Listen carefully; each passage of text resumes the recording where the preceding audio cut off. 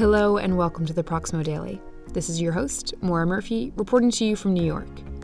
Today's Monday, March 23rd. And we'll start off today in the Dominican Republic. The DR's National Energy Commission has signed an agreement with Electronic JRC to add a 30-megawatt extension to the 30-megawatt Parque Monte Plata Solar for transmission into the System National Electric Interconnected. The work will be carried out by Soventix. Moving south into Brazil, Brazilian state-owned oil and gas company Petrobras has postponed the deadline to present the acquisition proposals for its 8 refineries that are for sale due to the global coronavirus outbreak.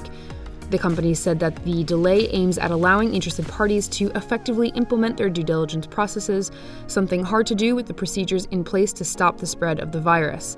Petrobras has not defined a new deadline for receiving the offers. Some of them were already in the binding phase. Moving to Chile, Atlas Renewable Energy has submitted plans to the Chilean environmental regulator for the proposed 450 million, 726 megawatt Alpha solar plant in the high irradiation Antofagasta region.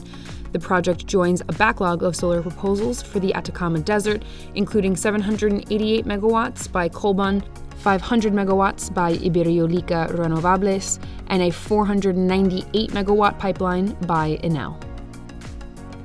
Crossing the Atlantic and into England, Penso Power has secured land rights, planning permission, and a grid connection offer to extend its 100-megawatt Minty battery storage project near Swindon in Wiltshire by 50 megawatts. The additional 50 megawatts is to be built on adjacent land and will enter operation in 2021.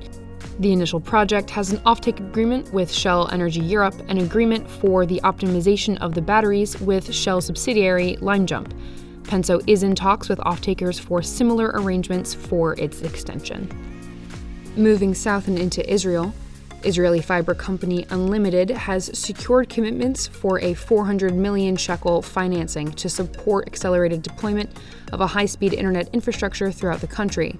Migdal Insurance and Finance Holdings Limited will provide a 350 million shekel loan, while company shareholders Cellcom Israel and an Israel Infrastructure Fund will contribute 50 million shekel.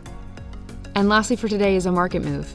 James Torgerson, chief executive of the U.S. energy company Avangrid, is to step down on June 23rd. He was president-in-chief of UIL Holdings when the company merged with the U.S. arm of Spanish energy giant Iberdrola to form Avangrid in 2015. And that's all for today. If you'd like to hear any more about these stories, then please do visit us at proximoinfo.com. Until tomorrow.